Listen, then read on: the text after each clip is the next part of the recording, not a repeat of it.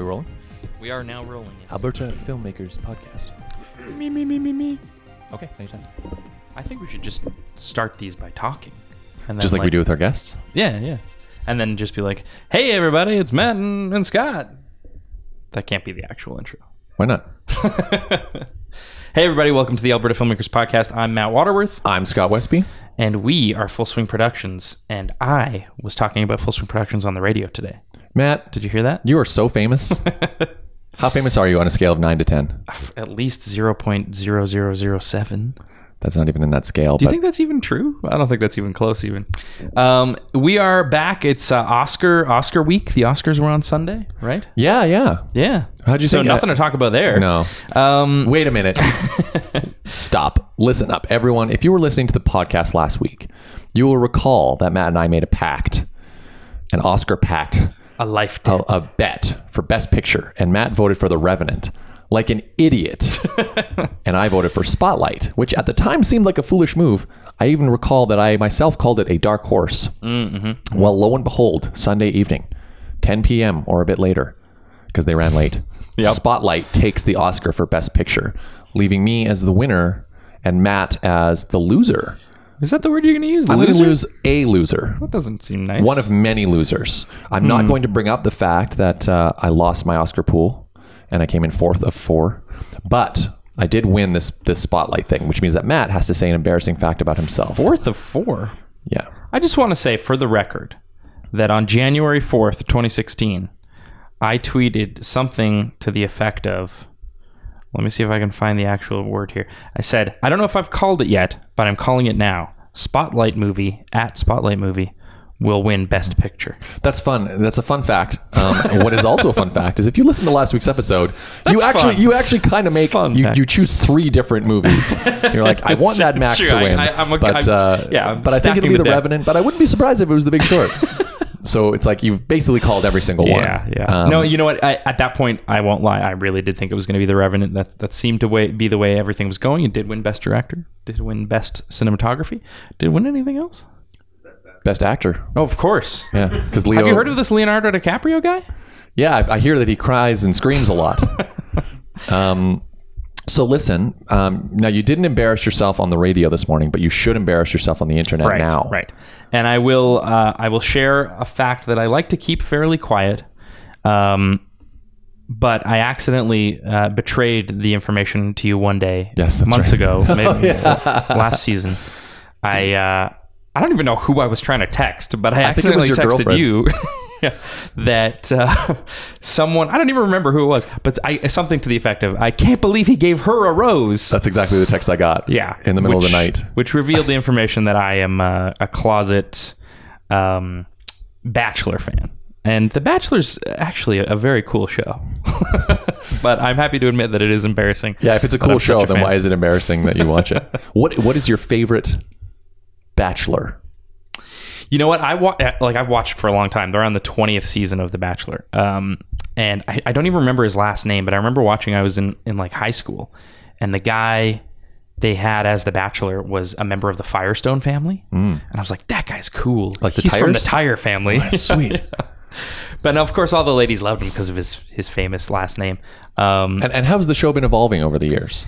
You know what? It has changed from what I've heard, but I can't really recall what's changed other than we see a lot more behind the scenes now. Like they used to try to make it like a TV show, a produced TV show, and now we see cameramen and microphones. So they've stopped caring. Yeah, but it's cool because it adds to the drama, right? Like if someone's crying or upset, it's like, oh, we weren't ready for this crazy situation to happen. Anyway, it's mostly scripted garbage. Sure. I admit this, but it's also filled with a lot of eye candy and. It's fascinating. Anyway, that's enough about The Bachelor. Let's move on to industry news. Some exciting news last week from NSI. They announced industry experts have been appointed as mentors to 5 TELUS Optic Local projects. So NSI and TELUS Optic Local have partnered to offer a pilot program to filmmakers in BC and Alberta that supports original storytelling. So to quote their press release, we are passionate about supporting filmmakers in BC and Alberta to tell compelling original stories through funding and mentorship. Strong mentorship can lead to refined filmmaking and powerful storytelling. So we're thrilled to be partnering with NSI to guide 5 optic local producers. What's really exciting about this is that 3 of the 5 projects are from Alberta. So congrats to Brianne Nord-Stewart from Edmonton for her project Young and Reckless. I know her. Matt knows her, which is so exciting. I'm fist pumping. Matt's fist pumping. Terry Winnick, we don't know you, but we will. I don't know Terry. For her project Youth on Earth. And then congrats. Ramin Shrahi from Calgary for his show Cowtown, which we worked on last year. So it's really exciting, guys. I hope you're able to make the most out of your mentorship, and we can't wait to see these projects on TELUS Optic Local. Nice. That is exciting news. Guys, a really exciting conference is coming up this weekend called Story Summit. Why is it called that? Well, it's I think the idea is that it's about the crossroads of new technology and old storytelling, or not old storytelling, that's a bad word, traditional and kind of mythical storytelling, the roots of storytelling and how they can integrate with VR and the internet and new technologies that are coming up. That's my guess. We're going to go and we're going to find out exactly what it's all about. We're going to even podcast from there. But I'm just pumped. I'm excited to see what it's all about and go to Banff again. Yeah. Yeah, Banff is fun. Yeah. If you're going, put your hand up. That was mean. Well, I'm just wondering who's listening and really getting into this and feeling like they're in the room with us. So if you put your hand up, let us know, because you rock. Yeah, we'll see you there. Yeah, we'll see you there. The $100 Film Festival in Calgary wrapped up last weekend. It was a huge success. It got the most media attention of any year, this being year 24 of the festival. So congrats to the programming team and the team at the CSAF. We know it was a ton of work to pull off, and there was a lot of stress getting to it.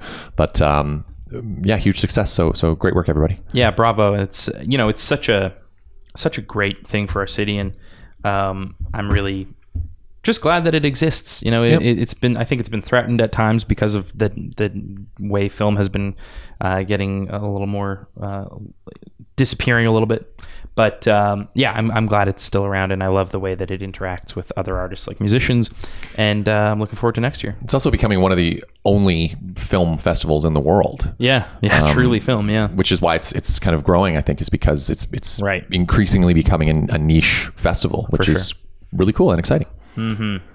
And Amos has released an online survey for the Prairie Tales Film Festival, and so what they're up to is they're just seeking feedback from their membership, so that they can get some ideas for the future of their organization, and the planning of the touring package up from the Prairie Tales Film Festival, which has been going on for 18 years, and they're kind of looking to revamp it a little bit. Yeah, so they've put it on hold for 2016, mm-hmm. and I think they're just kind of refocusing and trying to figure out what this is and how they can make it better. So we encourage everybody who has had anything to do with Prairie Tales or who enjoys the Prairie Tales Film Festival to check out the link in the show notes, and please fill out the survey. It won't take you very long. Yeah.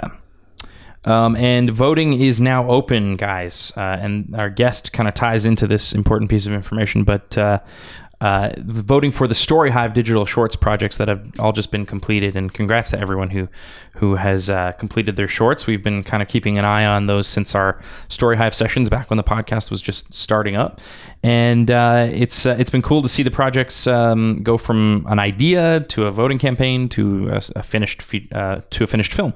So now what we need for you to do is to go to the Storyhive website and vote on all of the completed films, the ones you like, and give them some love, because they're up for some, like you said earlier, regarding that other Storyhive item, some mentorship and training opportunities. And I'm going to let Tito, our guest this week, go into that a little bit further to give you an idea of what exactly you'll be voting on, and what exactly the winner is going to receive. But for now, I'll let you know that voting is now open, and it closes at noon on Friday, March 4th. So this is a very small window just to get your votes in.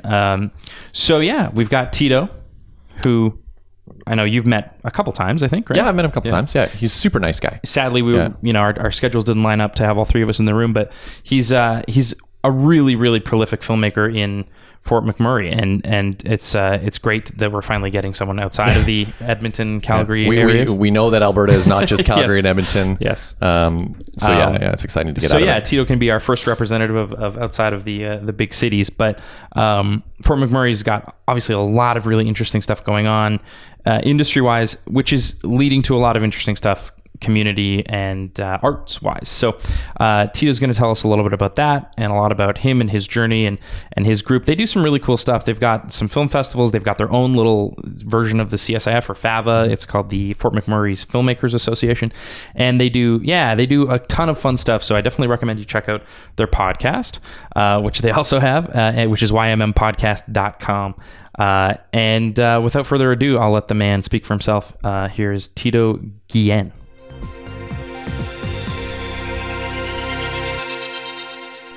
All right, so I am here with Tito. How are you today, Tito? I'm good, man. Thanks for finally accepting my pleads to be on your podcast. Well, it's funny because, of course, the YMM podcast is a big influence of this podcast. You've been doing it for years, a lot longer than ours. It's funny because the moment I started listening to your podcast, and I'm surprised it didn't show up on my radar sooner because, I think you guys were like in episode 6 or 7 by the time I started listening. But I'm like, wow, these guys talk about film, but good. A YMM podcast is so unorganized, and that's kind of our angle, right? We just talk about this and that and the other thing, but I think it's worked for your niche there, right? Oh, for sure. Don't just talk film, talk about what's going on in your town, which is Fort McMurray for those who don't know. So it definitely holds to the mandate in regards to being about Fort McMurray, but definitely every so often we do a Cinephiles and we talk film and such, and of course, I'm a big fan of film, and to listen to you guys podcast, not just a film podcast, but a regional film podcast. Right. It's really cool because I've learned stuff about people I already knew that I didn't know before, and I'm learning about other movers and shakers in the indie film industry here. So. And unfortunately, so far, really only Edmonton and Calgary. So it's nice that you're representing one of the other areas. It's so funny because we've had that comment a couple of times where it's just so who else is up in Fort McMurray? And there are a couple of filmmakers up there, right? And filmmakers that are from Edmonton and Calgary that are originally from Fort McMurray, right? So yeah, of course. Yeah, cool. All right, so man, let's. I like to go right to the beginning. Yeah. And rather than saying where were you born, but what was the first moment where you were like, oh, maybe film is something I'm interested in? Well, where were you at in your life? This is it's actually really interesting. So in high school, big drama kid, right? My best friend Rhett Miller, who's a predominant here.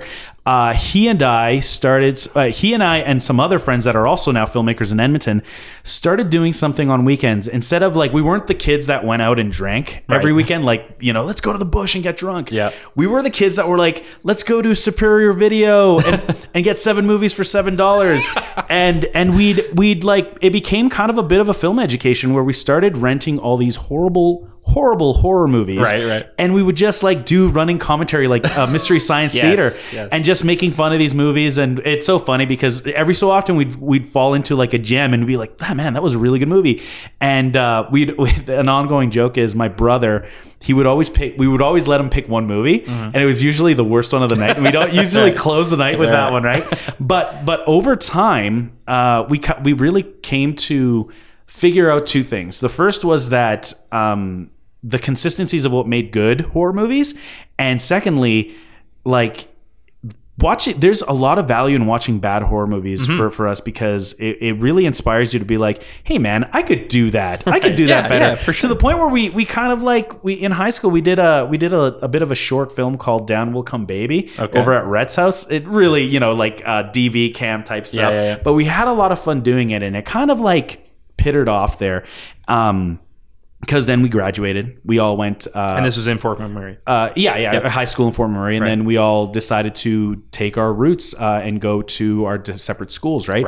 Red, of course, went to Calgary. I ended up going to Edmonton. Oh, okay. I did a year at Grant MacEwan under scholarship, and then I went to the U of A, right? Nice, wow. The year I was in Grant MacEwan, I'm not very... it's so funny because a lot of people tell me that I'm very good at public events and all that sort of stuff, but they actually terrify me. I'm not... I can't do it. Speaking or hosting? Or doing any of that sort of stuff. Sure. But I power through it. But at the end of the event, I'm so drained from the experience. And so my first year at Grant MacEwan was very difficult for me because I had a hard time kind of making friends. Right. Basically just focused on my studies and stuff. But what were you taking? General studies. Okay, it was just I hadn't really decided what I wanted to do. In fact, And so what ended up happening is that year, because I was spending so much time on my own, it's interesting because it would have been 2001, 2002. so IMDb, which was fairly new back then, had like the top 100 films of all time, all these lists, right? And I started really like looking at that list, and I'm like, man, I haven't seen a lot of these movies. I've seen a lot of bad horror movies, but I haven't seen some of the best movies of all time. So I gave myself a bit of a film education, and I started using the internet to kind of like read about the origins of these movies. My favorite director being Sam Raimi, like really going like, what were his inspirations? Like, why does he like the Three Stooges? Like, what?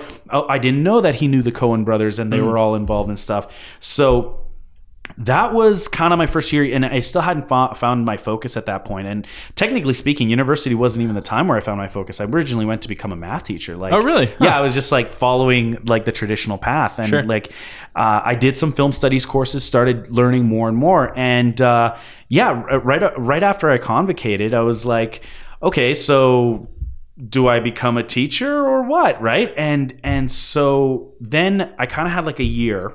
Well, technically I didn't. What ended up happening was during my last semester, because I had most of my credits at that point, I started really getting into like film stuff, because during my second year in university, I was fortunate enough to be part of a group of friends that were really into film. And one of them, his name is Tyler McIntyre. He works in Los Angeles now, kind of like a freelance editor, right? He just finished his first well, not his first, but his first like official feature. It's called Patchwork. It's doing the festival circuit right now. I know it, yes. And it got the Harold Greenberg Shorts to Features just won an award this weekend too. I forget at which film festival, but Chris Hill wrote it. Really talented writer. But we were all going to university at the same time. And we all kind of founded the U of A Society for Creative Filmmaking during that period, during our tenure there. Right. And it kind of just started from us doing 24-hour film festivals for the EIFF. Right. And we really kind of enjoyed it. And we all knew Tyler was like kind of like the guy destined to do more film things. And he ended up going to Ryerson to get his master's. Oh, wow. And he actually, the reason he's in Los Angeles is he ended up going to the AFI Film School, right?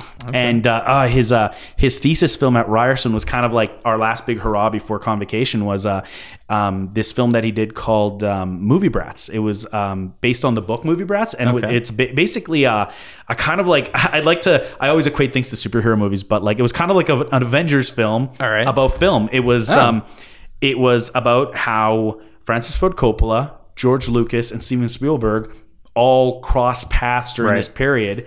They all kind of got together and made this one film that they thought was going to like change film forever, called THX 1138. Right. Everyone fucking hated it. But then, they disassemble and all end up becoming famous anyway, right? The Godfather, Star Wars, Jaws, all that kind of stuff. And for us, it was kind of like, it was a really fun project and never really got done. Like there is a cut of it, but it never really got released. And as a result of that, it was kind of like our last big hurrah there. And this is where things kind of, it was a little bit of a serendipitous thing. What ended up happening was, I want to say it was like about a year later, there was a production in Edmonton called Fear Itself. Yes. It came to Calgary as well. Mm-hmm. Yeah.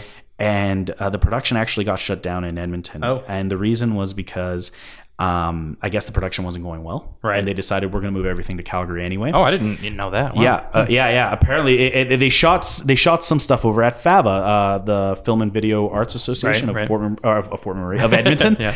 And we were all FAVA members, right? Like very, very good group. Them and MPA, amazing for filmmakers in Edmonton. And they had all this leftover 35 millimeter from Fear Itself. Oh, interesting. And one of our members somehow talked them into giving the filmmaking society of the U of A all of this 35 millimeter. Wow. And it stayed in a freezer. Mm-hmm. And so what happened was the presidency at the time, the people running the show were looking at, well, we have the 35 millimeter. If someone can give us a budget and a plan, we'll give them the film for free and they can film it. Right. I was already working at this point, right? Mm-hmm. I was working up, I had gotten a job up in the oil sands doing security and training videos and all that. Okay. And I heard about this and I was like, because I was still friends with a couple of the membership. And I was like, hey guys, I can probably put together a budget to film this thing, to film a movie. And that's what became a short film I did called Nighthawks, right? Ah, okay. And it was so funny because it was my first time kind of really professionally reconnecting with Rhett. It was kind of like, hey man, I want to shoot this movie. Do you want to come help me out? And it's going to be a bit of an education, but you know, if it'll be like high school again, right? Mm-hmm. And so reached out to him, and he's like, cool. So what is this DV? Like, how are we going to shoot this thing? And I was like 35 millimeter. And at first, like, he thought like he's like, fuck off. Like, you're pulling my leg. He's like, you mean 16 millimeter? I'm like, no, 35. So he calls me up. He's like, how the fuck are you going to shoot this in 35 millimeter? Yeah. And I explained everything to him. And sure enough, him, Alex Mitchell, part of his team, and John, what's his name? We just call him John. Right. But they came up from Calgary. We had the Filmmakers Society from Edmonton that helped me out for extras, and we cast through them and such. Nice. And it was a huge education. Wow. We shot a 10-minute short over a weekend. We had a call time. The first night we shot until about 5-6 a.m. and then the call time for day 2 was 7 a.m. It's kind of, it was trial by fire. But it was really cool because at that point I came to the realization if I could do that, I could definitely like keep making films right. And I mean, it's like, I consider myself a filmmaker. I don't consider myself a professional filmmaker because I'm not living off of it. Right. Like I live off of my day job. Sure. Right. But, learning what I did through there and learning about the ins and outs of FAVA as well as MPIA, fast forward what I ended up doing after that, because we actually had a pretty good success. We had a successful film festival run in a different sense than most people do. So what happens is a lot of people do I want to get into this film festival. Like I want to get into TIFF and such. Right. And I already had like, it's, there's that Ira Glass quote about, doing a lot of work and have you ever heard it? It's like basically no one tells people that are beginners that essentially you have this great taste, right? Say for example, you want to make this perfect movie, this thing in your head, right? But you don't have the skill set to get there, right? And it's going to take years to get there, and it's going to feel like you take longer than anyone else. I'm paraphrasing, obviously. Sure. But the idea is that only by doing the work do you kind of close that gap between your skill set to where you want to be, right? But really, that really resonated with me because for my mindset, my taste told me. I don't get me wrong. I enjoy, I wrote it obviously, but that's who I was at the time when I wrote Nighthawks. Right. I knew it wasn't going to get into TIFF and all this sort of stuff, but that didn't stop me from thinking, okay, well, it's kind of one of those things like the whole Kevin Smith philosophy of like, just kind of push it, right? And see where that takes you, right? Yeah. And so we ended up having a really good film festival run because I started really strategically looking at other film festivals that had like a lot of attendance, a lot of audience attention and all that sort of stuff. And like not the big night, like one of them was Vegas Cinefest. It's not like this widely known film festival, but like a lot of people are in attendance, including like they bring in like the year that we ended up screening, they brought in John Landis, who premiered his film Burke and Hare, right? So that was a bit of an experience for us, right? Cool. But so yeah, it gave a little bit of credibility to what I was doing, right? Movie on 35 millimeter, screen at some film festivals, and so that attention started kind of getting a little bit of buzz in my personal life, and then that's how I met Todd Hillier. Todd Hillier worked where I worked. And he was like, "Hey man, like this movie, you're actually like you're screening everything." He's like, "Yeah, man." And he's like, "Why don't you film up in Fort McMurray?" And at my first reaction to that, well, there's no film scene up here. Like, why, like who am I going to cast? Right, you, which I did. And we just ended up making some shorts, and it turns out that Edmonton was still doing their Metro Shorts program, right? And we submitted there, and we went and we screened, and we some of my friends from Edmonton also screened there, and started making little connections there, right? And then we kind of decided, you know what? Why don't we just try to start building a film community up in Fort McMurray? So fast forward to today. We're now in our 5th year of the Fort McMurray Filmmakers Association existing. Yes. We have a pretty good. It's interesting because I was talking to Storyhive about this. They asked us, okay, so what kind of community do you guys have there? Well, we have 400 members online, right? Wow. Yeah. That doesn't mean that they're active, right? It's basically people that like to talk about film and all that stuff. We have about half a dozen active filmmakers in Fort McMurray. So for a population of 70,000, I think that's not bad. It's pretty right? good. Yeah. And so they're making stuff, and what's happening now is, and I'm really quite proud of this fact, is we're kind of not just promoting them for making films, but like I'm giving them, I'm kind of identifying the gaps of stuff I didn't know when I was starting to make films. Right. So I'm like, hey guys, if you're interested, there's these film festivals here in Alberta. There's funding through the AFA. You can contact MPIA or FABA. These are all great resources, right? So I've been, you know, I even though I might not be directly involved with a lot of productions that are happening up there, I take a lot of pride in the fact that at least I'm letting them know what's available to them in regards to resources, right? And in turn, it's really helped us in regards to what we've been doing, right? Like I've had the privilege of working with some pretty talented people up there, as well as people outside of Fort McMurray in regards to I think it's kind of like a result of where we are with film now. Right. So I'll give you a good example. So like I was saying with the film festival run, right?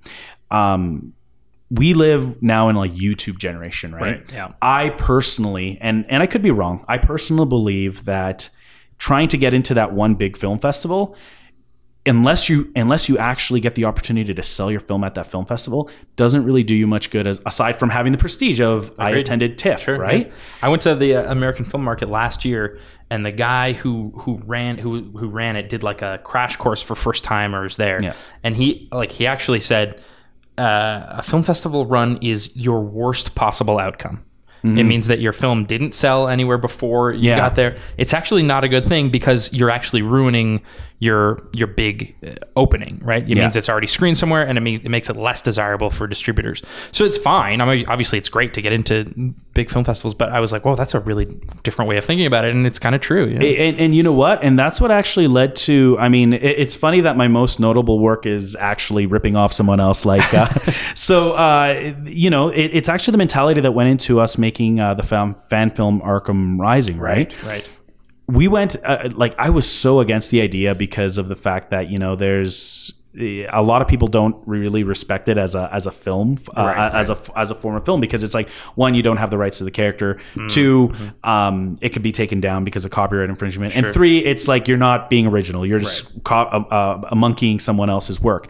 But it really is a good way of creating a bit of a resume for yourself. Right. So that was, to that extent, that was kind of the angle that kind of ended up getting me hooked on it, because it was really Todd's idea. Todd, we watched The Dark Knight, and he was like, this movie's so great, or Dark Knight Rises, sorry. Yeah. He's like, but like, I really wish that they had done something for the Joker. And so we got into this back and forth conversation. Finally, it became of how would we work him in if it had happened. And so, you know, we were talking over pancakes at Denny's while we were in Edmonton, because we drove all the way to Edmonton to see it. It was a big fucking deal for us. Yeah, I remember. And it's funny because at the end of it, I was like, okay, well, we probably it would play out like this, right? And they're like, man, that's really good. And so I ended up like writing a script for it, and my whole caveat behind it was, well, we can't film it unless we get a prison, right? And that was kind of my way of being like, fuck off, Todd. You're not going to get prison. Sure enough, he got the prison. We got to shoot the movie. And it really became a really good resume for us because, one, it showed off the technical talent of what we could pull off.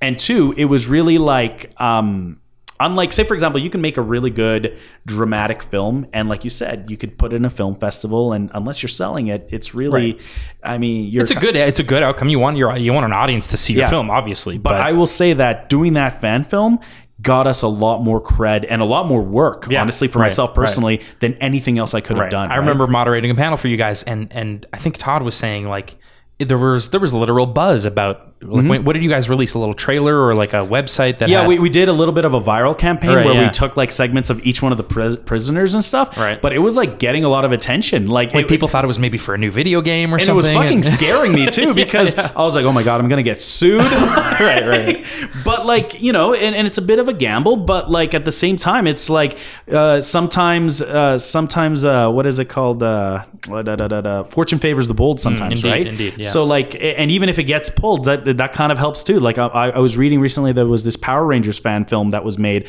this very dark one, and they actually got Casper Van Dien to be in it. I've seen it. Which is like a big deal. And who else is in it? One of the Starbuck from Battlestar people. And it got pulled because Saban, which is the company that owns Power Rangers, pulled it. But it resulted in now Saban is making like another theatrical Power Rangers movie, right? And then they let him put it back up. They talked, and so it is online and it's available now. But But it is dark. It is violent. Oh yeah, it is, and it's really good. It is good. But my mindset behind that is, I really feel this is a result of the YouTube generation, where maybe film festival run isn't the way you want to go anymore. Granted, don't get me wrong, like that's where the majority of deals are happening, and part of the reason I say that is because I still don't know that side enough, the marketing, selling at a film festival side. Yeah. But it seems to me that a lot of the new way of becoming a filmmaker now is create something that goes viral, gets enough attention so that the fans are there and demanding that they're pushing for you. They're selling for you at that point, right? So it's interesting to see how that's going to play out over the next 10 years because, you've got the advent of stuff like YouTube Red that's come up now. Yeah. So now YouTube is somewhat legitimized in regards to actually selecting people to fund to make films, right? Yeah, so it's a really fascinating landscape that we're living in right now, right? Like, sure. I mean, a really good example is this whole Storyhive thing, right? Coming, bringing everything back up to here is the fact that like, I was talking with some friends that attended last night, and they were telling me that they hadn't seen any marketing on TV or anything about Storyhive, and they felt like that was a real miss for Storyhive because it feels like something that they should be promoting. Right. But I kind of presented the argument, just so you know, like all the teams have been generating press and like they're essentially Storyhive doesn't have to pay for marketing because the teams are doing it for them. For sure. Yeah, which is smart. Yeah, it is. And I mean, you got models like Cineku as well, right? So it's kind of like they're becoming the new way of making films. Now, mind you, I'm talking from the Canadian side of things. The United States is very, very different, right? Of course, yeah. So yeah, I mean that's kind of it in a nutshell in regards to who I know I jumped around a little bit. I want to take us back. So after Nighthawks, yes, was the 35 mil. Yes. What happened after that? What was the next film? Oh, because you put Todd in it, you said, right? Oh yeah. So there was a bunch of things between that. So after I wasn't gonna shoot a bunch of 35 stuff after that, right? Yeah. But what ended up happening is because I started focusing on stuff in Fort McMurray, I started kind of just shooting short films in Fort McMurray, just these micro short micro short budget films, right? And a lot of them like just little gags about Fort McMurray, or we did one called Box, just a little short film, but like. Started really looking at those connections I made with these film festivals that were kind of emerging film festivals, right? And this is what actually led to us creating the Fort McMurray International Film Festival, because I started looking at the film festivals that were actually worth submitting to versus the ones that are kind of like I want to call them kind of like a bit of a puppy mill, where in regards to like, we'll accept you and you'll have your name or whatever, right? And the other thing is, of course, think of your film and consider the audience of that festival, right? Don't waste money on a submission fee for a comedy film festival when you've got a horror. Exactly. And you can get more specific than that. And there's a whole art to it too, right? For sure, I mean, there's tools there like Without a Box, which, it's really interesting because they're a business in themselves too, right? Yeah. And it's like if you were to look at the budget for Nighthawks, a third of our budget went into this whole film festival marketing thing. Yeah. Wow. And without really knowing it at the time, right? Right. Looking back on it, again, could have been a bit more strategic, but I kind of wouldn't change it because it was a bit of an education for me, because I learned a lot about how film festivals operate through this, right? And so, like I was saying, I mean, did a digital short called "The Woman Upstairs in Edmonton," Dinner at My Place. I mean, just a bunch of really short films, right? And they're on my IMDb page and such. But a lot of it is kind of became, if you look at it, it's kind of like the progress of my own skill set, right? So, sure. And what I've learned is really it's project management. Like, for sure. Yeah. It really is. And so were you writing, directing, and producing all of these things? I was, right? Yeah. And it's interesting because looking back, I was even shooting all of them, right? So looking back on it, I'm like, man, I really need to either find someone with that skill set or develop people within that skill set.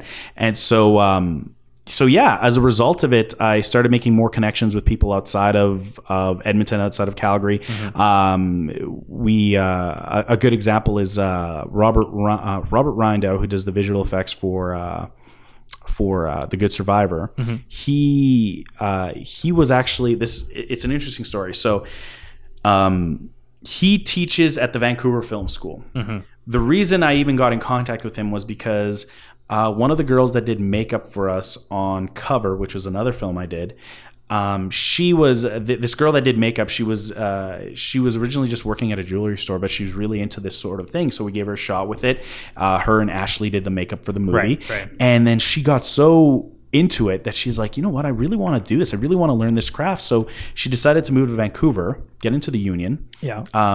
She was originally working in craft services, and now she's being trained to become a script supervisor. Nice. She's working on The Flash right now. Wow. Yeah. And so like through these connections, she meets this guy that does visual effects, right. And she shows him the fan film we did. Oh, okay. And he's like, this is really cool. I'd like to really work with these guys. Right.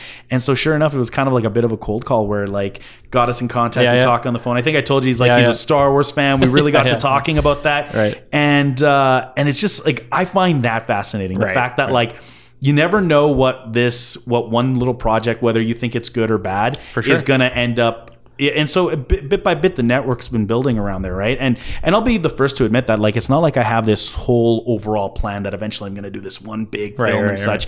I'm really kind of I like to think of myself as a collaborator in regards to like with my group of friends or the group of people that I work with. Yeah, we like to brainstorm ideas, right? For sure. Like Comic Book Wednesday is a direct result of that, right? That's a Cinecoup project that we did last year. And I want to get into that, but I feel like cover comes up a lot in your history as an important film, obviously in that sense. It's I mean, what was that all about? Because I don't know. I don't think I know it. Yeah. Okay. So it's online now. People can just watch it on YouTube. So Cover was essentially my big like I love you letter to Sam Raimi, right? Okay, gotcha. My one regret of this film is that we shot in a library, and we requested that we kill the lights. We wanted to shoot it in the dark once the demon stuff was happening. And the library's like, no, you can't. And I'm like, okay, I guess we'll shoot it. And so like, I look at the film now. Were there people there? Were there still people using it? No, it was after hours. And you can't turn off the lights? I don't know what to tell you, buddy. All right. And so, but like, it kills me because I watch it and I'm like, this would be so much better if we had moody lighting, right? Yeah. But so the thing is, like, as I mentioned, Sam Raimi is a big influence of mine, right? My favorite horror movie is Evil Dead 2. So we did this story, basically kind of ripping off Evil Dead 2, but kind of making it our own. It's about a librarian that is in an abusive relationship, and she finds this mysterious book. She summons demons to kind of try to punish her boyfriend, right? And it backfires on her, and she ends up essentially locked in a library with this demonic force. And the whole idea is like them trying to get rid of this demon and survive the night, right? And like it's a few strangers that it's exactly like there's a few strangers in the library. One of them is the role for Todd is like this guy that kind of frequents the library and has like a crush on her and such, right? So, but yeah, it was like in regards to that being an important film, it's actually more important because of the production itself. What it was the library we shot in is part of a brand new facility in Fort McMurray called the McDonald Island Recreational Center. Okay. Multi-million-dollar facility. Right. Really big deal for anything to happen there. Right. We fortunately, because through the podcast, got to meet a woman by the name of Teresa Wells. Okay. She's a local blogger, but she ended up becoming the communication specialist for the development for that. Yeah. Gotcha. And we knew her because she'd been on our podcast a couple of times because she disagreed with Todd's opinions about a lot of things. Right. So she came, and it's interesting how like a friendship got formed from there. Like we were arguing on the podcast, and by the end of it, it's just like, oh wow, you're really cool to talk to and all this stuff. And then she was like, you know what? Like, yeah, come shoot on the like you guys need a library. Come shoot at the library. I'll make sure the arrangements are made. And it became a big deal in the community because it was like local artistic group connects with this and like a nice fusion of all of that, right? And it really opened a lot of doors for us within the community because of the way we handled the production. It wasn't just like a bunch of kids coming to shoot or whatever. We took it very seriously. We shot it like a professional production, obviously. Right. And we were able to garner a lot of respect within our community, but also outside of our community through it, right? So, cool. But yeah, like that film is really important to me because it was actually the first step for another friend of ours, Ashley Lawrenson, who's on the podcast. Right. Yes. she started getting into makeup from there, like actual special effects makeup. Right. She's also the special effects makeup artist for The Good Survivor, right? And now she's a cosplayer. She does a lot of cosplay in Edmonton and Calgary now, and yeah, like it's one of those things that you don't know what the result of this is going to be until it happens, right? And it's really cool because I really take pride in the fact that somehow some silly idea I had resulted in other people developing their skill set or finding inspiration in what they're doing, right? So I mean, that's kind of what it is. What the story behind Cover is in a nutshell. It was like my kind of like, I love Sam Raimi, I want to do this movie that kind of is an homage to his works and such. Rip off a lot of his camera angles and all that sort of stuff. So, and I highly recommend, if you're listening, that you go back and listen to your conversation on the YMM podcast about. I guess it's more about the new Evil Dead movie, that remake. Oh, right, yes. But you talk a lot about Evil Dead 2, and it's a great conversation. I highly recommend you. Yeah, we even have a video on that too. Like, really? Because like, I mean, again, we experiment with a lot of things, right? So for a while, we did this little web series called Cinephiles, right? And we were doing like movie reviews on it. And you have on the YouTube channel. Exactly. And it's so funny, that fell by the wayside basically because of life. Right. But the other part was, it turns out there was this other channel on YouTube calling themselves Cinephiles as well, older than ours. We didn't even know. And it's so funny because it's one of those things I get upset with Todd about, where it's like, he's like, hey, this would be a good title, Cinephiles. Right. Sweet. Does anyone else have it? Yeah, we're the only guys with it. Come to find out, another group has the title, right? So, but yeah, no. We talked about the Evil Dead remake, and honestly, like, looking back on it, it's not my biggest grievance with the Evil Dead remake isn't actually, I really don't have a grievance with it, aside from the fact that I just like the original more. Right. Yeah. But my big thing is, like, my big tip of the hat towards it is the plot device in that movie as to why they won't leave the cabin, and why no one believes the first girl when the possessions start, because she's like a drug addict and she's going cold turkey. I thought that was brilliant. I'm like, that's a really great plot device. So let's continue the process, but first we went and saw The Witch together yesterday. Yes, we did, which was cool. Man, I wanted to talk with you about trailers. I hate trailers. I hate spoilers. I hate when you see the end of a movie in a trailer and then you go and see the movie and you know what's going to happen. So make the case for me. Why are trailers a good thing to watch? Well, I mean, the idea of a trailer is all about marketing, right? So how else are you supposed to want to go see a movie aside from seeing a trailer or hearing good buzz behind it, right?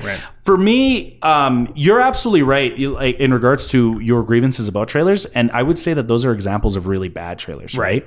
I would argue that there are some movies or some studios that handle trailers really well, and others that handle them poorly. The best example this year is the marketing campaign behind Batman versus Superman.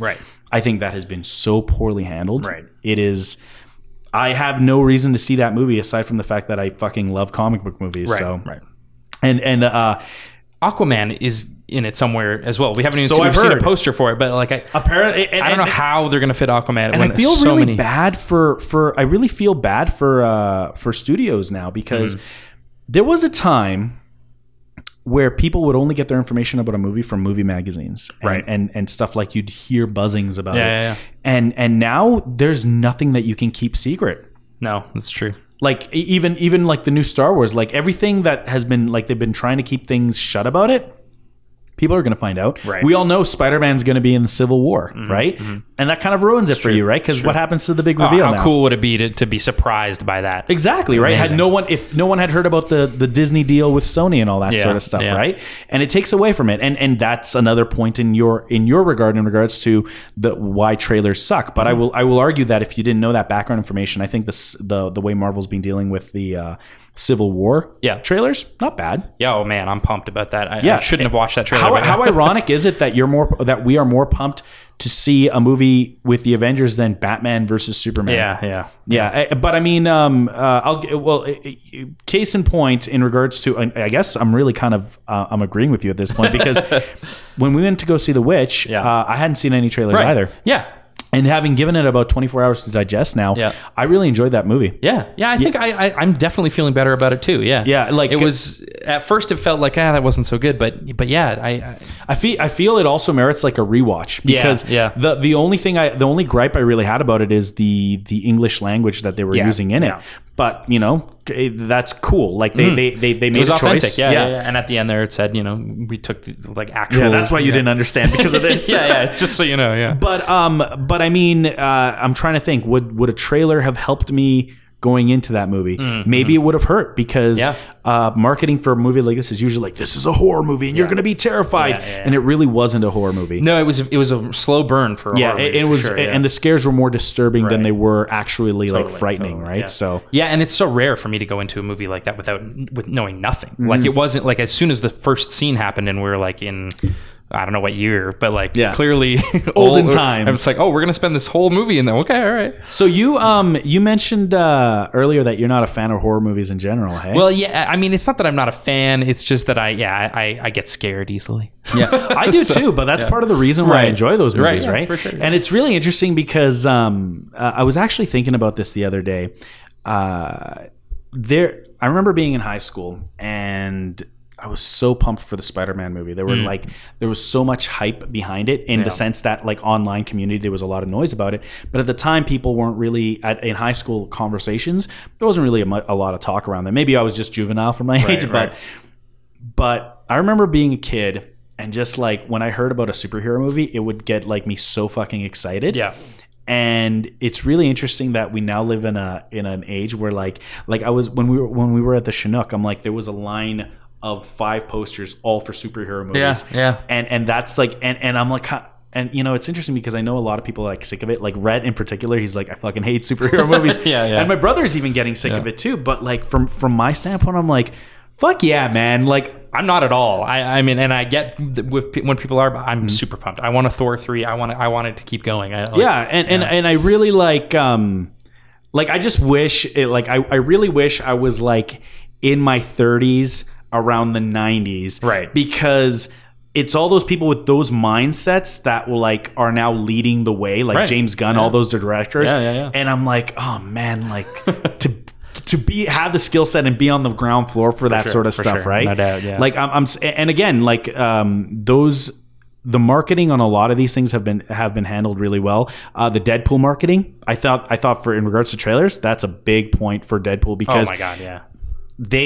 The proof is in the pudding. Their marketing campaign was done so well that people that didn't even know anything about the character were going into this movie knowing full well what it could have been. They're like, this is going to be a ridiculous movie about superheroes, which it was, right? So like, and the only thing that I really don't like about stuff like that is now everything needs to be R-rated suddenly. Right. Yeah. Well, that's what James Gunn wrote about how the studios are taking this as a message like, oh, we've got to do more of Deadpool. Yeah. Just in the same way that they were like, we got to do more of Guardians of the Galaxy. And Gunn is saying, more Dark Knight. We need more different things. We need more new things. People like Deadpool because it's different. It's not the same as everything else. But what you're talking about spoilers a little bit, and I just love and it's sad, but I love what Nolan has done. Like some of the tricks he plays, knowing that the internet is going to pick up on it, or knowing that the press is in the bushes watching them shoot. He called. Did you know that? So spoilers for Dark Knight Rises. Did you know that he called Christian Bale for the scene where they're like at Bruce Wayne's funeral? And it was they digitally changed it in post because they I either they had nothing on the tombstone or they did have something and they changed it. And remember, the marketing for the Dark Knight as well was handled really well. Totally. Like people didn't even see the Joker until the Joker wasn't even revealed until that scene, the first scene from the movie was released on IMAX. Right? Yeah. People didn't really see him until that unmasking. Right. I think it was one of the Mission Impossible movies where they because I remember specifically going to that Mission Impossible movie to see that opening, and that opening I'm like, I don't need to see Mission Impossible now. But like that is really smart fucking marketing, right? And going forward, and I think really like independent filmmakers have all the power in this, right? Mm-hmm. I think the smart filmmakers will figure out exactly, like, I think the reason Deadpool worked is because they did what a lot of indie filmmakers do in regards to trying to market their products, right? Mm-hmm. They do memes, they basically create online content, like the whole so easy to shoot but so smart to do was the Deadpool interview stuff. Oh yeah, like all these little segments, the Halloween and it was thing. Yeah, and it was just like Ryan Reynolds just doing this stuff with the marketing team, right? Yeah. And to that end, like I said, with Arkham Rising, we did the thing with like the Harley Quinn files, right? So the idea is that there were little video segments of Harley Quinn's audio recordings, talking about the inmates and just footage of the inmates and basically talking about the Mad Hatter, the Riddler, and all that sort of stuff. And it really helped build hype for us, actually. And we tried something similar with The Good Survivor, where we did news segments, CBC news segments during the voting period, basically showing the end of the world happening. Right, so it'd be like these CBC segments. I think there were 10 of them, and then bit by bit, like the news reports are getting worse and worse about influenza, and we kind of piggybacked on the whole like vaccination thing, right? In fact, there's you won't see it in the Storyhive version, but our extended version of the film opens up on a montage of the news segments, and it's a bit of a tip of the hat to the Dawn of the Dead remake from 2004, where it's like, there's the ominous music, and you see the news broadcast, and it's all staticky and grainy. So the way we set it up is these broadcasts up until the last one, and then it cuts to black, and then you just hear the zombie sounds, and we open into the movie. Right? Sweet. Yeah. So let's talk about Sineku, because I do want to chat about that. Yeah, and I apologize for being all over the place. Oh no, it's all good. I ramble a lot. So. It's all good. So what had you had done the Arkham Rising movie, and then was there anything in between there? Yeah. There were a number of things in between. Like I said, the shorts. I mean, it's funny, and it's kind of like it's unprofessional of me, but I honestly kind of somewhat don't remember a bit of the timeline, right? Because we've done so much. I know. Right? Yeah, it sounds like it's hard to keep track of. I've also had the privilege of taking a step back from being the creative controller of some projects and becoming producer, right? So projects out of Edmonton, like The People That Touch Your Food, as well as other fan films. There was a Last of Us fan film series that was done last year, and I had the privilege of kind of being an executive producer on part 3 of it. Sweet. It was really cool because it was a Kickstarter thing, and originally I was like, it's put in a couple bucks and get it made. But I think they're called Iron Horse, I want to say, but their creative team was really cool about like how they wanted the executive producers involved. They were like, this is our plan. Please provide us notes on this and all that. Nice. So it was very like involving, awesome. Right? Yeah. Cool. It's really, really good production value. So talking about Sineku, so we had very closely observed the first round of Sineku where Wolf Cop won, right? Yeah. And we're like, man, what a cool program. We wish we had kind of gotten into that because we actually knew a Fort McMurray team, Michael Manchowski, who did a project called Left 4 Dead: The Legend of Wild Bill. Right. And they got pretty high up in the rankings. Really good guys too. Really talented filmmakers, very ambitious too.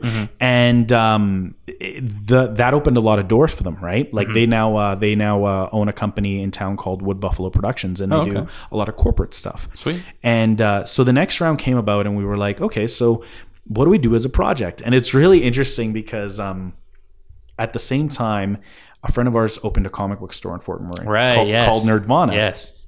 And we kind of went with the whole Robert Rodriguez mentality of shoot what you have available to you. And we're like, well, we have a comic book store.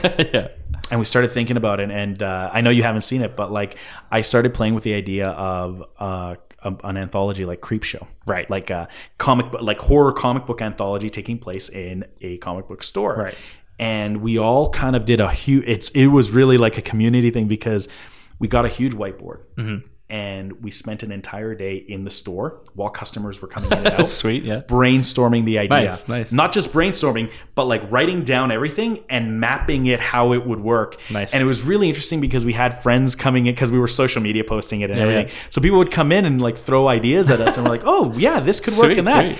And so we ended up with, I'm trying to let me remember the stories. There's the collector's new friend, which is the main narrative, which is basically a young boy a young boy that's being bullied goes to a comic book store to find refuge.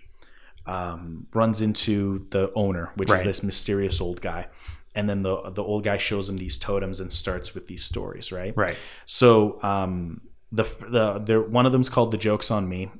There's a younger man who's a nerd, out of shape and stuff. He goes to the same comic book store because it's all kind of connected through the comic book store. Right. Steals a copy of a comic that hasn't been released yet. So it's supposed to be coming out on Wednesday. Right. Hasn't come out yet. Not supposed to be released yet. He steals a copy. Goes on like a big junk food binge. He's watching old movies and stuff. He opens up the comic book. It's all blank pages. He's like, what the fuck? Must be a misprint. Throws it away, passes out. Wakes up in that world, the world of his favorite comic book. It's like a Batman story. Okay. And he's always like, he wants to be Batman. And he wakes up in the interrogation room of like the Gotham PD or whatever. Right. And he's like, his hero's in front of him. And he's like, oh my God, it's this Batman guy. I want to say it was it's not the Shadow, but it's like something like that. Right. And sure enough, the guy starts beating the shit out of him because he finds out he's that world's Joker, right? Yeah, right. And so like our whole thing was he's the villain. He's getting the shit beaten out of him. Doesn't know any information because he really doesn't know any information. Come to find out that one of the cops that arrested him is actually that world's Harley Quinn, and she's staging an elaborate breakout, and so he gets caught up in this huge like chase and everything. So sweet. And then that transitions to another story called The Last Sun, which is kind of like a Superman story. So it's like this visitor from another planet that protects Earth, but come to find that he's in a relationship with that world's Lois Lane, and she's like pushing for them to take it to the next level. She wants to have sex, right. But he's an alien. His physiology is different from hers. Right. In the meanwhile, he's been brought in. He's been asked by the mayor of the city to help the police with a case that they're having, that there's a serial killer killing prostitutes, and they basically eviscerating their bodies, and they can't find out who it is. It's connected, right? So he's connected to it. So. You know, I don't want to spoil it because we're trying to get hype for the film. Yeah. Then we have another one called Fun with MAGA. No, I'm trying to remember the title now. I think it's called Fun with Manga, and it's basically, again, takes place in the comic book store. This girl she buys a set of like pencils for drawing like anime characters and all that stuff. From this really beautiful shopkeeper, and come to find that anyone she draws with the pencil set takes away their life force. Okay. And she's becoming like prettier as a result of it. Right. And then she come to find out that the person that sold her the pencils is actually like somewhat of a witch. And they get into this big like choreographed fight sequence where it's essentially like a Sailor Moon type situation, where it's kind of like she has to transform to defeat this creature or whatever, right? So, but yeah, I mean, I know I'm missing one. But but what was tell me about the campaign? Like, how did it go down for you guys? Sorry. No, that's great to hear. Yeah. So we came up with the idea of Comic Book Wednesday, and we submitted it to Cineku. And you didn't have to have a completed script at this point, correct? As I recall, and that's part of the problem, I think. Honestly. Maybe. Yeah, because the thing we found through Cineku, through the contest, is it really helps if you already have an idea that's either fully formed. You've shot something. Right. Because if you're going through the challenges week to week and you have nothing, you have a week to film and do this stuff. So the first one was, of course, the pitch video. And, this is our concept, Comic Book Wednesday. And they're really cool. The way Cinecoop works is they give you one challenge that's video, which requires production. Right. And then another challenge that's more like marketing based, like a poster or whatever, right? So you kind of get like, quote unquote, an off week in regards to having to get out there with a camera or something. Yeah. Exactly. Right. Then we had to do our differentiator video, which was basically we did a bit of a gag. It was me, Steve, and Todd pitching the idea, but kind of showing that, look, this is a fusion between comic books and horror movies, right? And we did a whole like a bit where me and Todd fuse anime style. Oh yeah, and we this was that grotesque amalgamation of Tito and Todd. That looked so good for so little money. You know what? It really it bit us. It came back to bite us because, and this is why it's important to have a fully formed idea. You know how we shot it all VHS style, right? It was like bad VHS, bad acting. Bad acting. And what ended up happening was a lot of people thought that's how we were going to do it. They're like, oh, they're going to do like this VHS type idea. Right. And honestly, since the campaign, I've really been thinking about it, and I'm like, you know what? That might be the way to do it. Because if Creepshow was a reference, something that really inspired it, why not do it in that style? Because Kung Fury did it amazingly so well. He used it really well. But those guys are talented, Matt. but yeah, and it got all this hype, and then then we released our next video, which was a really good challenge, and it's it's called Speechless. You're supposed to do a video without any dialogue, right? And so just remember the other story. The astronaut's husband was the other story, right? Kind of a twist on the Fantastic Four. Gotcha. But so the idea is we shot it, and we shot that one more of a traditional style. Okay, sure. And a lot of people, their comments were like, "What happened to the VHS look? It would have been so cool." And they were like, "Dang!" But right? I mean, you have the freedom, a bit like Four Rooms, right? To have each of these segments be in a different style. That's correct. And we had always thought of that going in. In fact, we had decided at one point that one of them was actually going to be black and white. We were going to jump genres. For sure. And and then the next video, probably our biggest one, was essentially different angle. And so the idea is you're supposed to present your idea as a different genre entirely. Mm-hmm. And we decided to do musical. So we did a musical number, basically explaining the plot to Comic Book Wednesday as a musical number in the store. We were really jazzed about this one. This one's going to be we're going to win this week, right? Because of it. You can win there's a winner for every challenge. I had no idea. Yeah, that. and it's based on who gets the most votes that week, or what? It's actually decided by Sineku. Oh, okay, cool. Has very little. Well, I'm sure it plays a factor. Yeah, but they definitely decide who was the winner that week in regards to how they managed that challenge, right? And also a runner-up in regards to honorable mention, right? Okay. Some really good ones, and you could see the trend, High School Brawl, right? Very much dominated a lot of their weeks, right? And they ended up getting optioned in the end, right? Yep. So I think actually they were one of the winners, weren't they? They won, yeah. Because they chose there were two. Yeah. Mm-hmm. Sorry. And so we did our musical number. We were feeling so jazzed about that one. Come to find that Namaste also did a musical, but they did a musical with puppets, which was so endearing. All right. So much I'm this is awesome. Fuck. Damn it. Yeah, but I mean, the biggest thing for us though is as we were progressing, we made it to the top 30, which was awesome, right? Yep.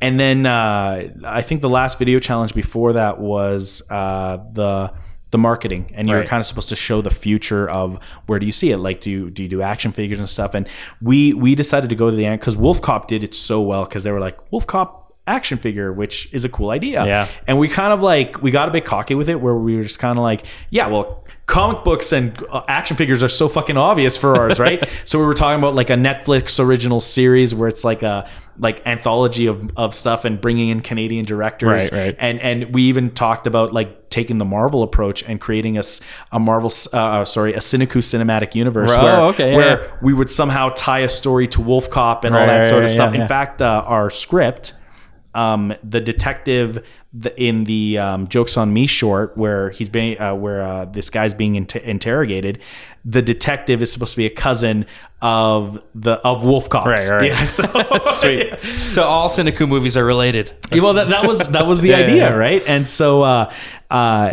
so that was kind of the last big video challenge. And then we went, once we got into the top 30. Top 30, okay. Yeah, top 30. And do you get feedback as to how you're doing voting wise? Do you? No. That's kind of that's kind of the shitty thing.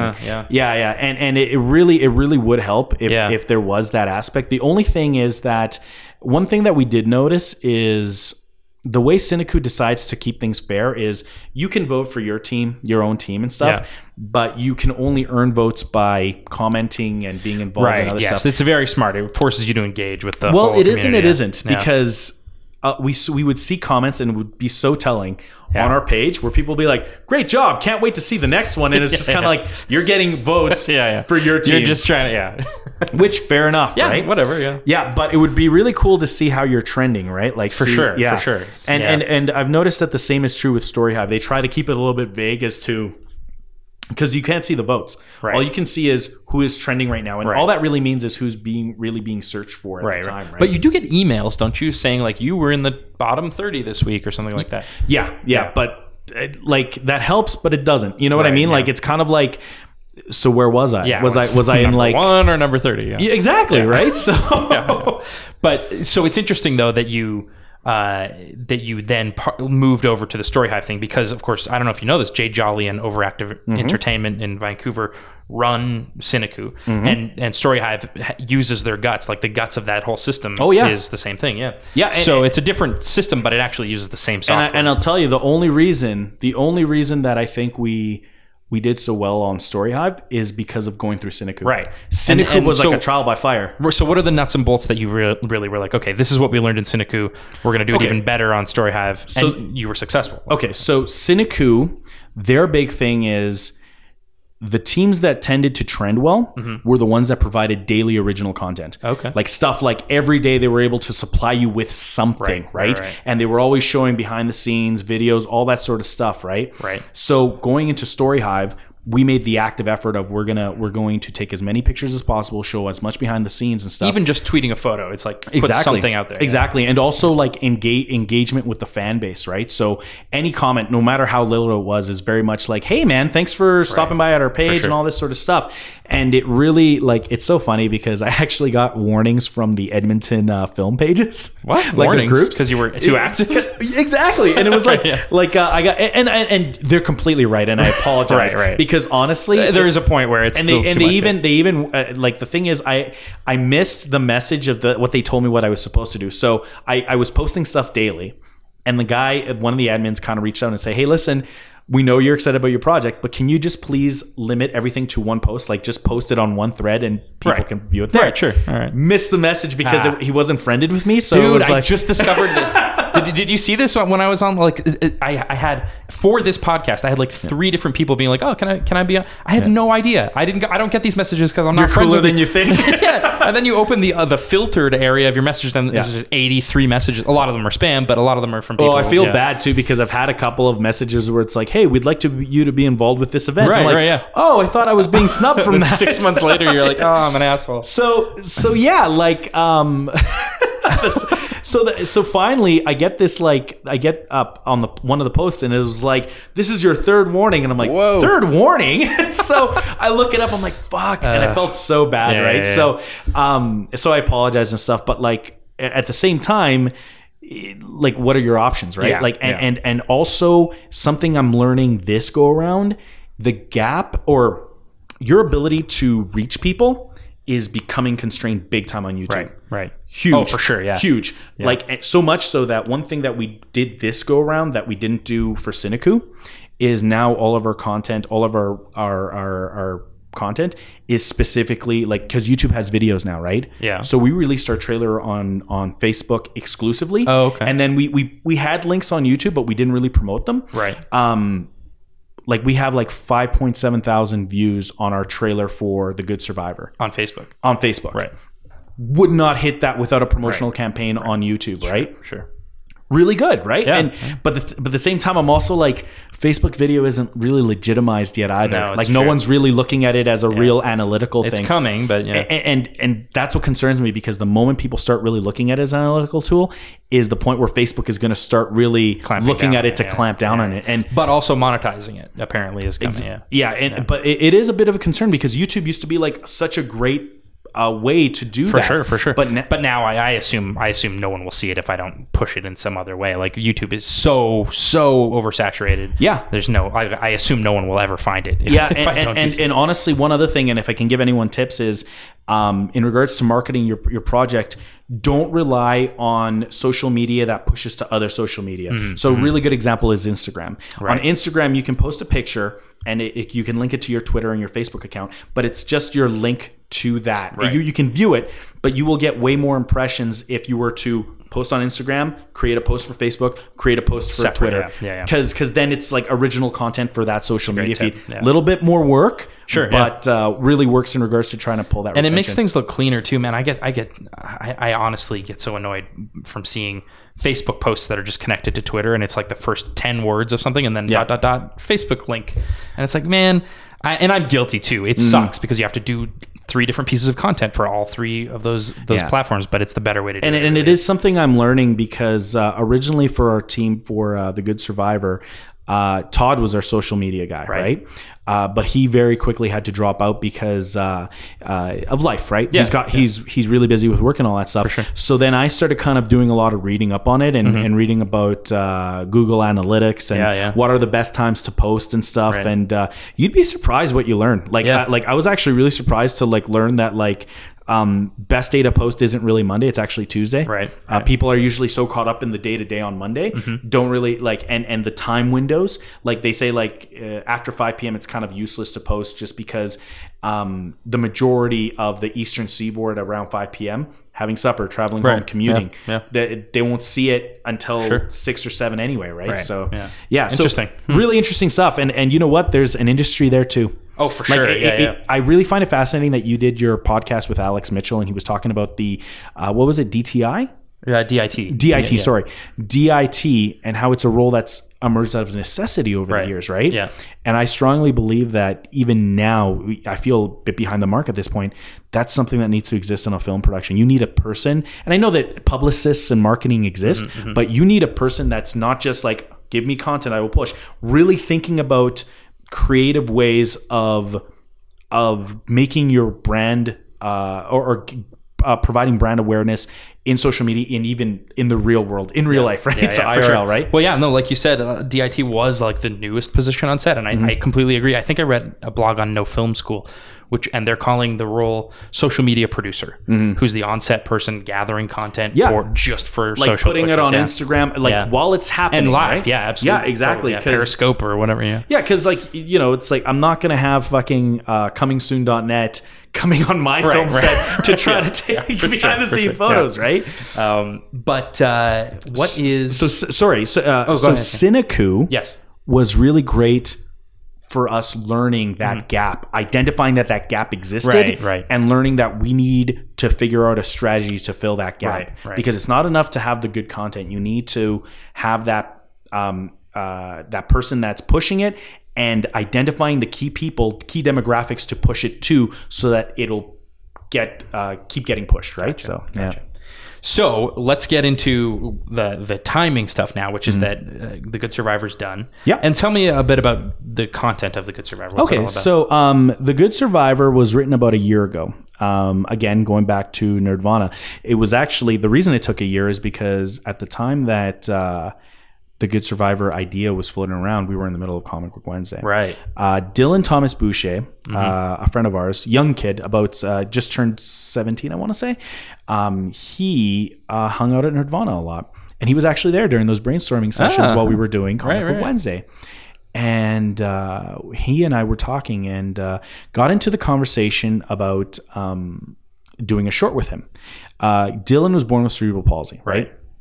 And he's really involved in Keanu Theater, which is the local theater group in Fort McMurray. Cool. Really great way, really great community for identifying people that are talented and showing them the path of hey, you can go to U of A, do a BFA or all that sort of stuff. And he has been involved in these productions, but never as a lead. And he's always every actor wants to play a lead, right? For sure. Yeah. But his biggest challenge is physicality of the role has always been a challenge for him. Totally. And as a result, he's never really gotten that shot. He's auditioned to some local films. I helped produce a film called Night Out last year. The director is Steph Link. She's actually the production manager for Keanu Theater. Really talented female director. I can't speak enough positively about her. Right. She, I was the director of photography for her first feature last year as well, called A Little Cabaret. It was a documentary following. Yes, I remember your social when you were doing this. I will say the one thing I did learn from that was I do not want to do documentaries. Okay. We shot over 1,000 hours of footage that had to be edited into an 88-minute film. Ouch. Yeah. That was fun. Yeah. And it's so funny because the fallout of that was people still came up to me. It's like, why wasn't so-and-so in it? Your camera was here for 3 days and we didn't see any of this. Yeah. So Dylan and I were talking about it and I was like, okay, we're doing Comic Book Wednesday right now, but think about this. And I basically, I kind of put a kernel in his mind and I said, you don't want to have a film that's a romantic film with a guy that happens to have cerebral palsy. If you're going to do a film about with yourself as the lead, you have to take on the subject matter head on. And the example I gave him at the time was, most films that Arnold Schwarzenegger is in have a line in them that addresses, when you used to run track for Germany in the Olympics, like they always have to explain why he has an accent, right? Because they have to. And I said, the bad part about that is every single one of those movies, the bad ones, like they explain it away as like, this is why. But the good ones are always like, well, that's why he's so physically fit, is because he used to run for whatever, right? Like Jingle All the Way is hilarious because they do the whole bit where he's like, I used to run track in Austria, and they're doing the whole bit where he's running down the street against Sinbad. I didn't catch that. That's funny. So but this is true of, and it sounds bad, but this is an issue that Canadian actors have trying to get work in the US. Is we have an accent, and it may not be that obvious, but the problem is, and this sounds like a negative word, especially in this context, but it is a distraction.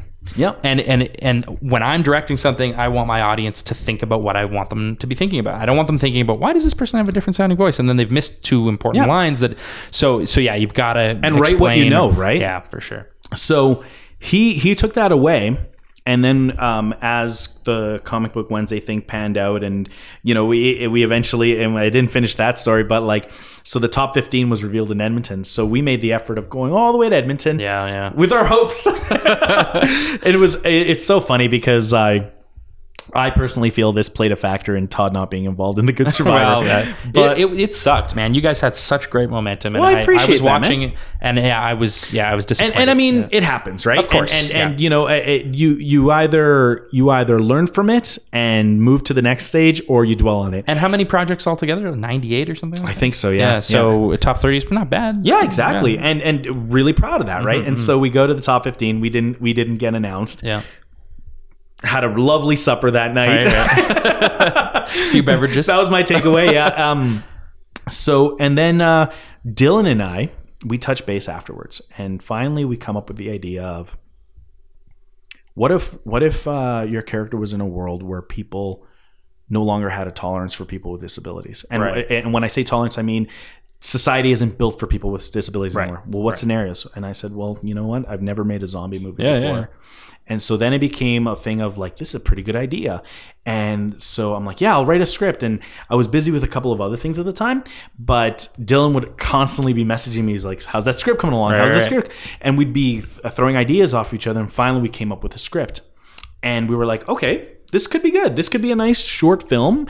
Well, maybe we can do a couple of festivals within, and we'll see where it goes. And my whole mentality behind it was, it would be a really good showcase for Dylan, for if he wants to do auditions for some, he can send a demo reel, right? Totally. And then we heard that Storyhive was starting up again with digital shorts. Right. And we're like, holy shit. And so we had to sit down with the team because we were going to shoot in November. And the sit down was, okay, guys, we could do Storyhive. We could get $10,000, but just so you know, it's going to push production into December, which is going to be cold. Right. Everyone said, you know what? It's worth the $10,000. Sure. So we did it, and we got it, and and we shot in December. It's interesting because we actually had to get an exemption from Storyhive because they had a mandatory workshop to attend to basically go over the rules, right? And where was that? In Edmonton? In Edmonton. Right. Okay. And I had to call them up and kind of ask for the exemption. Yeah. And they basically said, at first they told me, well, we really need you there, but we'll look at your guys' resume of your previous work and we'll make a decision. Right. And so they came back and they said, we feel confident you guys can do this, right? Like a lot of it was production based, but make sure you looking at what your requirements are, right? So everything worked out. Cool. We were fortunate enough to actually catch a small window of decent weather during a cold spell, and production went really well. The money really fucking helped in that. I will say this, that the difference between an independent short and a short that has funding is that money really greases the wheels with a lot of things. For sure. We were able to have a tent to keep people warm in. Nice. Yeah. We had food. I'm particularly proud of this because it's like one of those things like, you always, especially when you're doing an independent short, you're always focusing on getting people involved that are passionate about the project, right? because they're not doing it for the money, right? Right. But it was really nice to at least have some money to provide to the cast and crew. Yeah. And it really we just got this is a really good education for people that are thinking about it in the future. So just so you guys know, you guys do need to float a bit of this, because the way it works is Storyhive will give you a first drawdown of $5,000. Right. And then after you're done, you get the other $5,000. Right. So if you're really trying to look for a $10,000 production budget, you need to go out of pocket a bit and expect it to come back. Or on a credit card, which I wouldn't recommend, obviously. Well, exactly, right? But I'm sure people have. And it's really something to think about, right? Like you really have to consider it. And even the first drawdown takes a while. Like I think the first checks didn't even arrive until December 18th. Oh, so you already shot? So that, yeah. Okay. So a lot of people had to shoot in January. And think about that. You have to shoot in January to deliver on time in February. Oof. Yeah. It's a really tight deadline. And if you don't get your money until the 18th, and then Christmas. Exactly. Unless you're shooting through Christmas, right? Right. Yeah. But it was a really good education. And the best part of it, I think, is, like I've been saying throughout this podcast, is like a lot of really good connections, right? Mm-hmm. I'm here in Calgary because we just did a screening at the E-Media Gallery, and I got to see some of the other shorts and also talk to some of the other teams, and really cool ideas. Nice. Like we were just saying before the podcast, I saw I will say two shorts that I highly recommend people watch aside from voting for us. A Red Pill and Cyborgs. Cool. Yeah. Both who have been on the podcast. Yeah. Cyborgs is so fucking funny. Is it good? Yeah. Like, oh my God. Oh, and they're doing the VHS thing too, right? They totally did. They owned that VHS thing. Watching that, like the comedic timing in that was so solid. Nice. Solid 10 minutes, really entertaining. One really great shot that I just couldn't stop laughing at. And then you have like the inverse of that, which is a Red Pill, which is a one-shot movie. Right. But really, really makes you think. And we were just, again, talking before the podcast, how like, I look at that movie and I'm like, I'm so jealous because of the fact that I can't picture myself even writing that script, right? Yeah. It's definitely what's the director's name? Olson. Yeah. Dan Olson. Yeah. He definitely has, in my opinion, a real talent for leading the audience. So in other words, it's like he somehow knew people would draw certain assumptions watching that, right? So and I plays on that. And I exactly. Huh. And my whole mindset of when I'm making a film is, this is a story I'm telling, you can interpret it any way you want, which is totally different than that, right? Interesting. Yeah, it's great to learn from each other, and I think the more and awesome, it's so awesome that TELUS is doing what they're doing, and all the funding bodies that are supporting filmmakers. Yeah, and I got to say, and I mean, I will say that one of the things that people should really, if anything, the biggest thing that you can get out of this whole Storyhive thing is the mentorship that they provided. So part of it is they hook you up with a mentor. Okay. Mine was a gentleman by the name of Rudy, who was my production mentor. Cool. And then Mike Fly, who was my script mentor. I met Mike Fly at TIFF last year. He's awesome. He's an awesome guy. He's a killer guy. Yeah. And it's really interesting because he Storyhive gives you a lot of freedom. Mm-hmm. Like when he was looking at my script, he's like, "Hey, Tito, these are my notes. Mm-hmm. Take them or leave them." Right. And then I said, "Okay, cool. Like, listen, I'm going to do this and that, but I'm not going to do that. Right. We're going to debate about that." And he's like, "Okay, cool. Well, I hope it pans out for you. Let me know if you need anything else." And he was really engaging in our back and forth in regards to That's awesome. I had no idea about that. Oh yeah. Huh. And his whole thing is like, maybe it was him as a mentor, but his whole thing is just like, if you have something, send it over to me. I'll have a look at it. We'll give you some ideas. And he was really good, really super engaging and stuff. He's a nice guy. Yeah. And I look forward to meeting him at some point in the future because again, really great connection, really great guy. For sure. And for me, like I already feel like we won because of that, because the prize now in this next so this is what I know. There's a voting campaign now. I have no idea what everyone's voting for. What's the Okay, so the apparently two teams are going to be selected for a scholarship for the Banff Media Festival. Oh, so nice. In other words, it's like they're paying your way to go. Excellent. And hopefully they actually help you with like meetings and all that sort of stuff. Because I think that's where the mentorship could also come into. For sure.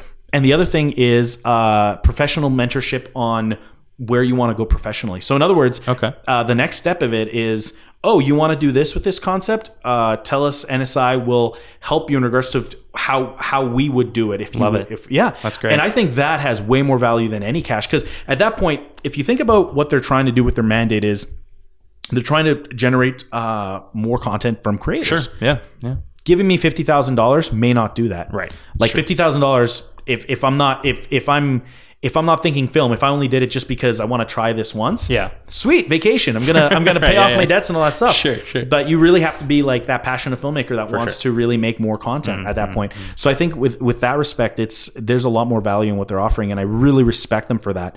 And outside of that, it's really fascinating because my first conversation with Mike Lai was so good. So he calls me, or I call him up. And the first thing he says, okay, cool. I read your script and everything. Like, listen, I've got one question and it's going to set the tone for the rest of our conversation. I'm like, okay. He's like, so your lead character has cerebral palsy. Does the actor have cerebral palsy? Yes. And I'm like, yes, he does. And he's like, oh, thank goodness.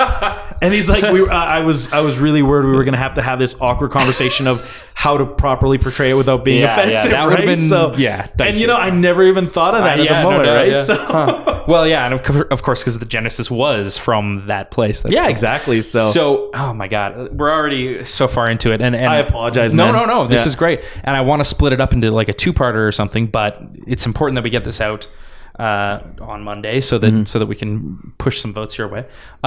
So we'll cut it off here, but I want to remind everyone to check out Hyperphotonic Media is your company. What I would say is right now for the sake of what we're doing, thegoodsurvivor.com has a link to all of our social media. Okay.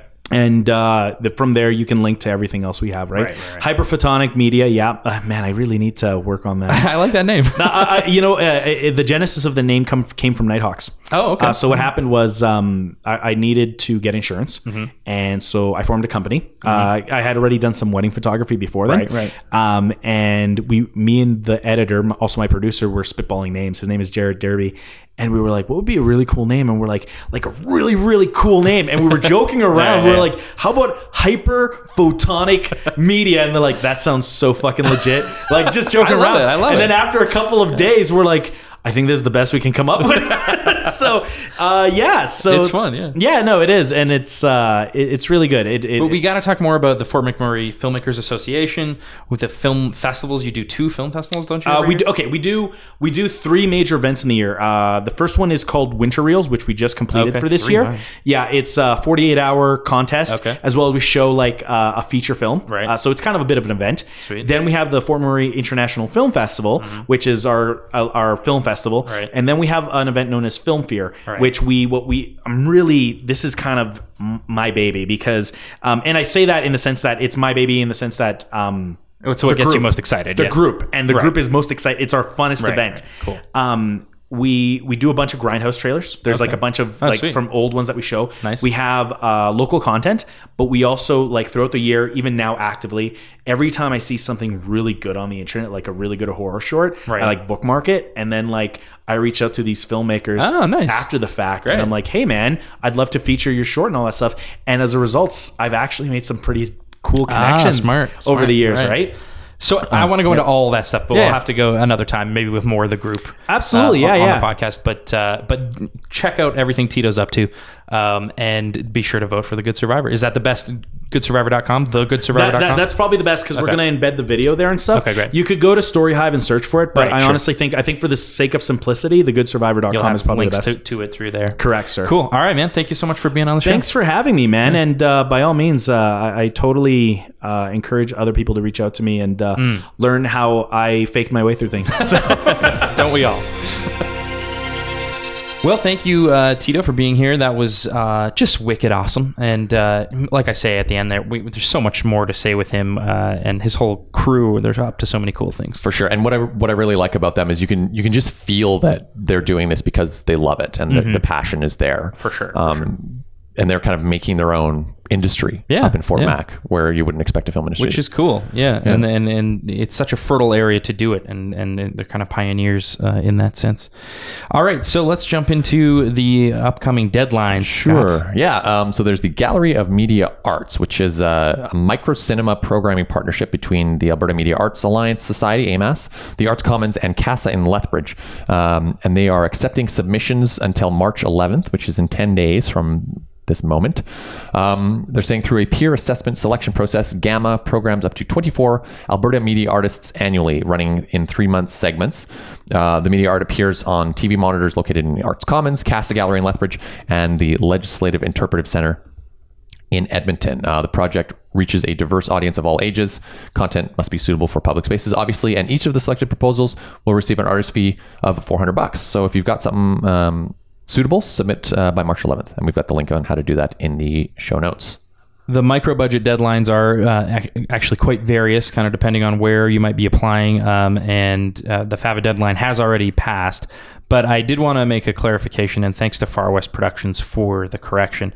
I had said that FAVA had deadlines for the Aboriginal component, the main component, and the foreign language component or French language component.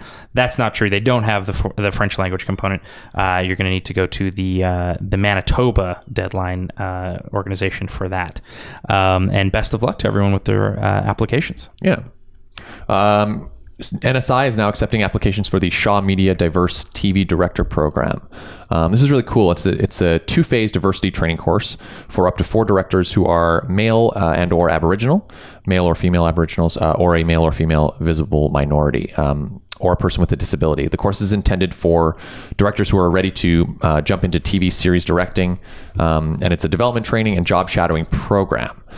So you must have a short film or a feature film or a non-series TV directing experience to apply. There's a $100 submission fee and $1,500 tuition if you are selected. But it's a really great opportunity. 6-day boot camp in Toronto in May this year, and a 4-week director shadow on a series, which will be selected depending on how they get greenlit. So applications are being received until March 14th. And if you fit into any of those categories of diversity, definitely apply because it's a great opportunity. March Madness is coming up. Ampy is putting it on again in Edmonton this month, March 19th. And it's a super fun, just day-long, awesome exploration of what the film industry is about in Alberta. It's an amazing opportunity for people. If you're new to the industry and looking to understand how it kind of works in Alberta, it's invaluable. There's no better kind of crash course you're going to get for how this operation functions.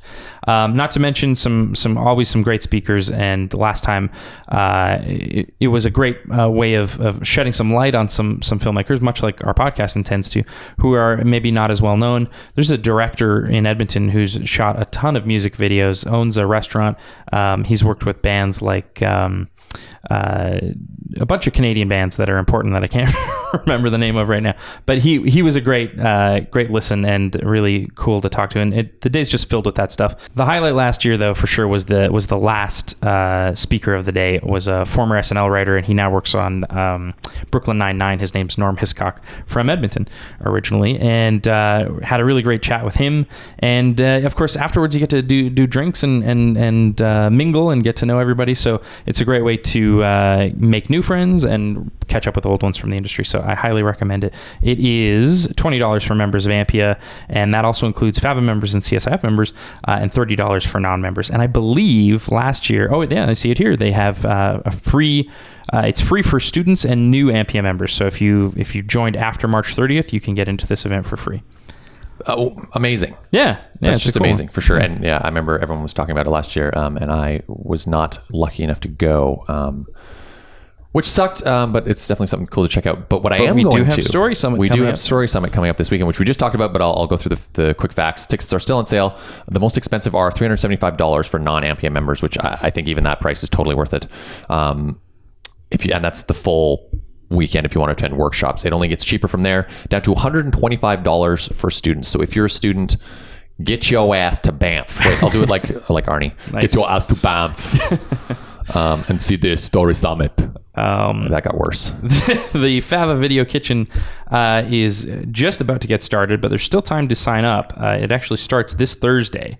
But it looks like if you head to fava.ca, you should be able to still sign up and join up for the FAVA Video Kitchen class, which is a great crash course. Nope, this is the introductory. I can't keep them straight. This is the introductory one. Yes. So it is kind of a crash course in making your own short film. So get on that. That link is in the show notes. If you're in Calgary, the CSAF is having a grip and lighting basics workshop this weekend, March 5th and 6th, from 10 a.m. to 5 p.m. For CSAF members, the cost is only $170, and for non-members, it's $210. Although I think a membership is $40 to the CSAF. Yeah. So it's worth getting a membership just for this. Sure. So participants will learn about the complexities of grip and lighting equipment, an introduction to various location lighting techniques, safety protocol and procedures. You'll also get the opportunity to experiment with lighting through examples and hands-on exercises. The instructor is Thomas Martins. Definitely check that out if you have any interest in lighting and grip. And you got to get into the MacEwan University set etiquette and protocol course. We talk about this a lot. It's a requirement in order to get into the DGC. So it's happening on March 5th, and you should sign up. It's $100, and it's basically designed for newcomers to the film industry to get an idea of what it's like to be on set and kind of how to behave and operate as a useful member of a crew. And you can find out more details in the show notes on that. Just announced from the Camera Store in Calgary is a lighting and staging workshop for food and product photography. So this is still photography, but of course there's a ton of crossover between filmmakers and still photographers. It's happening May 27th, 7 to 9 p.m. and then again on May 28th from 10 a.m. to 4 p.m. And you'll get lots of hands-on experience and theoretical knowledge about lighting food, which of course can apply to a lot of different products, which is great if you're doing any sort of corporate promotional video or if you're shooting the next iPhone commercial. For sure, yeah. I saw it on Twitter, and I thought, I bet there's probably some great crossover for filmmakers for definitely. Yeah. So check that out at the link in the show notes. And Bell Media has a very extensive job posting for an operator, a general operator, on a part-time basis at CTV. There's a lot of information, and the link is available in the show notes. But basically, it's part-time, so 24 to 30 hours per week, and you've got to have the ability to work a variety of shifts. And you're going to be operating things like the teleprompter and liaising with producers and directors and managing studio lighting and maybe some news editing. It looks like quite an interesting job. So head on over to our show notes or MediaJobSearchCanada.com for more information on that. 6 Degrees in Calgary is hiring a full-time producer and studio manager. We've been talking about this for a few weeks, but the job call is still open. Duties include project management, client management, budgeting, talent coordination, et cetera, et cetera. It's a really important position with a really great company, so definitely check out the link to that in the show notes. So let's move on to our final segment, the recommendations. This has been a long episode, but I would recommend going out and doing a location scout. You never know when your next project's going to come up. And even if you don't have one in mind, get to know your area, get to know what's in your local zone, as the unions would call it. So just hop in your car and put on some tunes and just drive around, and you'll find our province is filled with some gems of locations. Certainly. And it's good to have those in your back pocket rather than hoping to find them when you're trying to shoot something with a deadline. It's a great one. And a location can inspire a story very easily. If you're like, oh my God, I didn't even know this was here. For sure. Plus, it just helps. I think we assume that we know everything about it. Like I assume I just know everything in Calgary. Right. Yeah. But then I'm like, oh, where the hell are we going to find a hospital? And it's like, oh, if I just drove a little bit, I would know kind of what's going on. And you kind of have to drive with that hat on, with that in mind. It'd be awesome. I'm going to recommend Loose Moose Theater, which is an improv theater in Crossroads Market. Which is just the best. It's a great show. They have shows every Friday night and Saturday night, different kind of games that they put on. And I've never been disappointed. I've never had a bad show from Loose Moose. Yeah, you introduced me to Loose Moose, and it was a blast. I loved it. Yeah, it's a lot of fun. Tickets are pretty cheap. They're about $15. So check them out this weekend if you're looking for a date idea. It's pretty fun. Loosemoose.com. Nice. All right, that's it. That's all. So if you have any corrections, Far West Productions did, you know where to reach us: Twitter, Instagram, Facebook. It's all AB Filmcast. And did you know that you can just type in fb.com/AB Filmcast to get to our page on that site? I did not. I didn't either until recently. And you know how I learned that? Checking out Tito's page. That's how he links everything. So fb.com is a great way to shorten your link. Sweet. All right, it's hello@abfilmcast.ca if you want to email us directly. And a big thanks to all of you for continuing to listen. We really appreciate it. And we will be back next week with another film. But in the meantime, go make something.